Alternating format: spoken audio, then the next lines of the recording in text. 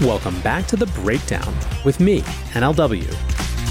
It's a daily podcast on macro, Bitcoin, and the big picture power shifts remaking our world. The Breakdown is sponsored by Nexo.io, Circle, and Kraken, and produced and distributed by CoinDesk. What's going on, guys? It is Sunday, December 18th, and that means it's time for Long Read Sunday. Before we dive in, if you are enjoying The Breakdown, please go subscribe to it, give it a rating, give it a review, or if you want to dive deeper into the conversation, come join us on the Breakers Discord. You can find a link in the show notes or go to bit.ly/breakdownpod. I'm excited to also share that this week the podcast is brought to you by Galaxy and the Galaxy Brains podcast. Transparency is more important than ever in crypto. If you're here, it's obvious how important it is to you to find reliable information. For more shows like this, for more shows like The Breakdown, check out the Galaxy Brains podcast. To tell you a little more, here's the host, Alex Thorne, Galaxy Head of Research. Listen each week as we take you inside the biggest stories and projects in Bitcoin and crypto. Whether it's breaking down market volatility or analyzing the latest technical developments, Galaxy Brains has you covered. Come for the latest market insights from our in-house trading professionals and renowned experts from across the industry. Stay for the occasional rap from yours truly. Check it out at galaxy.com/research. All right, friends. Well, today for Long Read Sunday, we are going to zoom out. We are going to do some big idea technology stuff. Get away from FTX, get away from Binance FUD, get away from macro, and just think about the future of technology and what it means for the areas that we spend time in. So the first piece we're going to read today is called Starlink, Verizon, 5G, and Crypto, What the New War of the Currents Means for Decentralization. It's by Tim Kravchinovsky, who is the founder and CEO of Chirp, and first appeared as part of CoinDesk's Crypto 2023 series. Whether it's Verizon courting government contracts for its 5G upgrade, blockchain startups deploying routers with crypto mining incentives, or Elon Musk making Starlink available to the Ukrainian resistance, broadband and Internet of Things IoT technologies are the new battleground for companies, ideologies, and visionaries. While it is still too early to tell whether there will be a singular or divergent solution, the new technological framework for interoperability will have ideology embedded in its code. Crypto and freedom advocates should ensure decentralization as a principle is enshrined and cooperate to realize and expand on Nikola Tesla's vision of a decentralized, ubiquitous network. In the late 1800s, Thomas Edison, Nikola Tesla, and George Westinghouse found themselves in an ideological battle over the future of electricity. Threatened by Tesla and Westinghouse's widely adopted alternating currents, AC, power system, Edison built out his direct current, DC stations, while deploying ruthless public relations campaigns to undermine his rival's credibility. As the three men urgently took their products to market and built out supporting infrastructure, corporations on the periphery also competed for market share, including Brush Electricity Company, which installed its arc lighting solutions in key regions including New York City. The AC system won out and became the gold standard underlying all electrification. An important lesson remains for those developing new architecture. The best technology can triumph only when it is also widely adopted. After developing the AC system, Tesla devoted much of his life to revolutionizing wireless electricity. The inventor envisioned infinite energy via a global network of towers that would electrify the world without wires. While investors including JP Morgan initially backed Tesla's venture based on his past success with AC electricity, they later cut funding. A system handing such power over to end users independent of the large companies who clashed during the War of the Currents was too radical for many to handle at the time, and the technology wasn't in place yet. Tesla died penniless in New York City, but his vision of ubiquitous energy run across a decentralized wireless system has served as inspiration for scientists, entrepreneurs, and world leaders.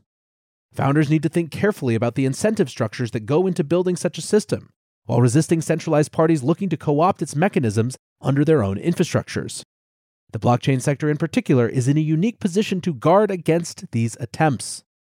While there is heroism in Elon Musk, an heir to Tesla's legacy, stepping in to provide Starlink for Ukrainian citizens, there are also warnings that founders should note. Following Starlink's deployment, Musk walked back his initial support for the cause and threatened to withdraw the program unless the U.S. Defense Department footed the bill. Although Musk walked back these comments and kept Starlink operational in the region, the reversal revealed an incentive structure based on geopolitics, profit margins, and a billionaire's impulses, which millions of innocent people suddenly found themselves tethered to. Musk is hardly an outlier when it comes to the murky relationship between centralized vested interests and state power. Telecom companies provide troves of data on millions of users daily to government entities. As the original use case of blockchain technology, Bitcoin allows any individual, no matter their socioeconomic class or country of origin, to take custody of their money. When applied to IoT devices, broadband, and telecommunications infrastructure, blockchain technology can bestow more universal digital rights, including the ability to access modern internet and phone services without being surveilled. In the current builders market, blockchain developers and founders need to pay close attention to the developments unfolding across telecommunications, broadband, and IoT, rather than speculative digital asset bubbles that, unfortunately, define the space over the past few years.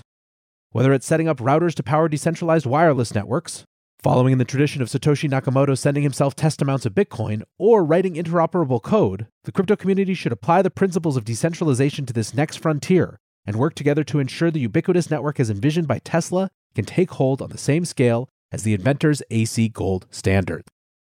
All right, so great little thought piece from Tim here. I think that the core of this piece is about taking a step back from just the day in, day out that we spend our time in crypto. Whether it's debates on Twitter or questions of even regulation, big picture things, and instead look to what the fundamental systems of power are that we're helping contribute to or helping undermine. One of the most important ideas in the crypto ecosystem is that a network is only as decentralized as its most centralized link. Unfortunately, a lot of the lessons and fallout of 2022 have been a reminder of that exact type of lesson. Now, what Tim also rightly points out is that there is an array of infrastructure that is being built right now or being updated, which will have implications for the decentralization of everything that runs atop it, including crypto networks. Whether that infrastructure is built in a way that allows centralized companies and enigmatic or charismatic CEOs to capture all of the value, or whether they're built in a way that is more egalitarian and decentralized, is a question that we potentially have some influence on, but only if we ask it. In an ecosystem where innovation is the norm, it's the basics that are in the spotlight. Nexo is a company that has never put the safety of clients' funds in question. With over 50 global licenses, $775 million in insurance, and a real-time audit of custodial assets, Nexo sets an example for security standards in the industry. Apart from keeping their 5 million clients safe, Nexo has kept building. They've just announced their non-custodial smart wallet. Visit nexo.io, that's NEXO.io, and sign up today. This episode is brought to you by Circle, the sole issuer of USDC, and a leader in crypto that's held to a higher standard. USDC is a fast, safe, and efficient way to send money around the globe. USDC is always redeemable one-to-one for US dollars and has over $45 billion in circulation as of October 13, 2022. Plus, Circle posts weekly reserve reports and monthly attestations of reserve capital, letting users know that USDC is safe, transparent, and compliant with regulations. Just go to circle.com/transparency to see why USDC is a trusted stablecoin.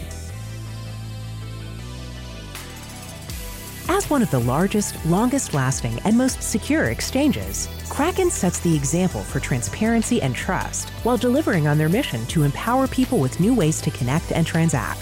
Millions of people around the world count on the Kraken mobile app as the easiest, safest, and most flexible way to start building their crypto portfolio. Kraken's industry-leading security keeps your funds and information safe, and their award-winning client engagement teams are available for support 24/7.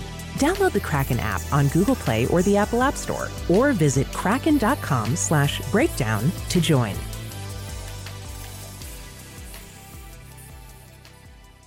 Let's go to our second piece for today. This piece is by Michael Casey, who is CoinDesk's Chief Content Officer, and is called ChatGPT Will Kill Search and Open a Path to Web3. It's been a long time since a software release has consumed the tech community as much as ChatGPT, the latest offering from OpenAI, the AI startup founded by Elon Musk. This chatbot, trained on massive pools of data and now able to answer any query you might have, gained more than 1 million users in less than a week. Post after post on Twitter revealed the inanimate interface crafting eloquent, believable prose on whatever topic was asked of it. Economist Tyler Cowen even got it to write a passable poem in iambic pentameter about economist Thomas Schelling's theory of deterrence for foreign policy. ChatGPT is far from perfect. It struggles with facts time to time, as Bloomberg journalist Joe Weisenthal discovered when he asked it to write his obituary. And The Atlantic columnist Ian Bogost rained on everyone's parade by observing that the chatbot doesn't truly understand the complexity of human language, ensuring that, quote, any responses it generates are likely to be shallow and lacking in depth and insight.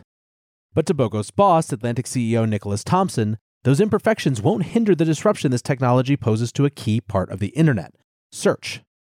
In an enthused video post, Thomas argued the chatbot will resolve most people's questions about the world, such that it will quickly overtake Alphabet's Google algorithm. Rather than Googling something and waiting for a variety of ad-supported answers to come back, people will simply ask a chatbot and get an immediate answer. It's hard to overstate how transformative that idea is. The entire Web2 economy, with its hierarchy of websites, from most traffic to least, is built on a foundation of search. We in digital media have been slaves to it for decades, constantly trying to satisfy ever-changing demands that we tweak the SEO, search engine optimization elements of our content posts, headlines in particular, to keep up with Google's algorithm. But it's not just media outlets. It's brands, governments, not-for-profits, bloggers. Anyone striving to grab a piece of the world's limited supply of audience attention is locked into a competitive dance ruled by Google's search algorithm.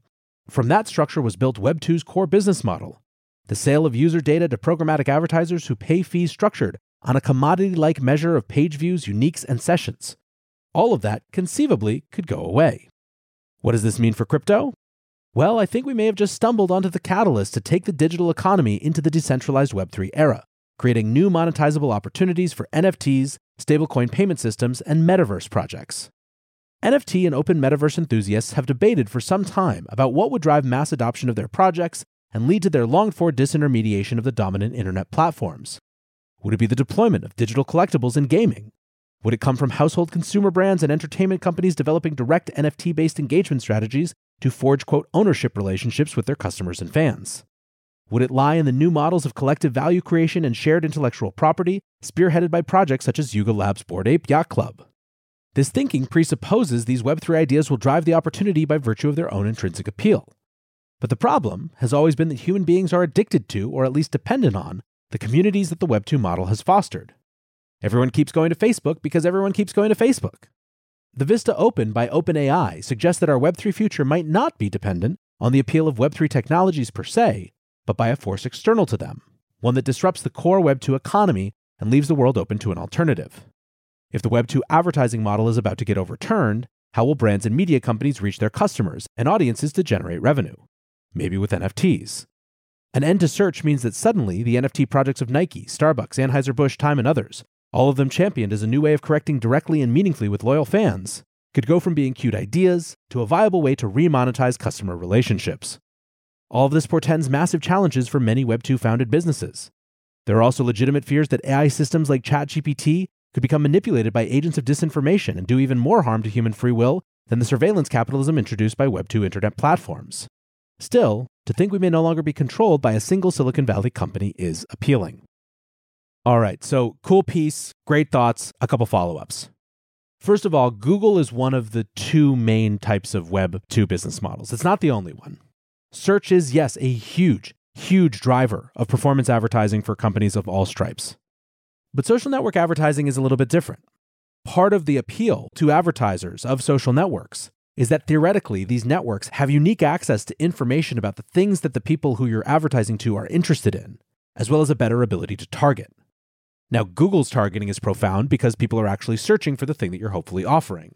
But today's social algorithms have gotten extremely sophisticated. It's why it can feel so creepy when you're served an ad for the exact type of thing that you were just talking or thinking about. ChatGPT in its current form doesn't necessarily threaten those types of advertising models. In fact, the biggest threat to those models is that the networks themselves become so hostile or unusable that people just abandon them and go other places. What's more, what's to say that ChatGPT doesn't evolve into a Google-like product, where you're being served ads based on your queries, just as you would be when you were searching Google? In fact, if there is a dominant AI such as ChatGPT, it could be even more concentrating than something like Google is. Because instead of having to actually browse around the web, where you could at least be served other ads, all of the information that you're looking for is coming to a single point of entry, aggregated, curated, and displayed in a way that you can understand without clicking around. Perhaps a better consumer experience on the end, but it means that the only ads you see are the only ones that the service at the middle chooses to display. Now, this is not to say that for sure, ChatGPT and other AI search technologies won't disrupt the search business model. It's only to say that you should have some amount of warning when any new technology paradigm looks like a panacea when it comes to opening up new possibilities for business models. So far in the history of the internet, through phases 1 and 2, base monetization of attention has been extremely, extremely lucrative. But at the same time, changes do create new opportunities. And to the extent that we can help companies find alternative methods to monetize their audiences than just the same types of boring advertising, this is as good a time as any to try that. Anyways, I hope you guys are having a great weekend. Thanks again to Tim and Michael for these really thoughtful and interesting pieces.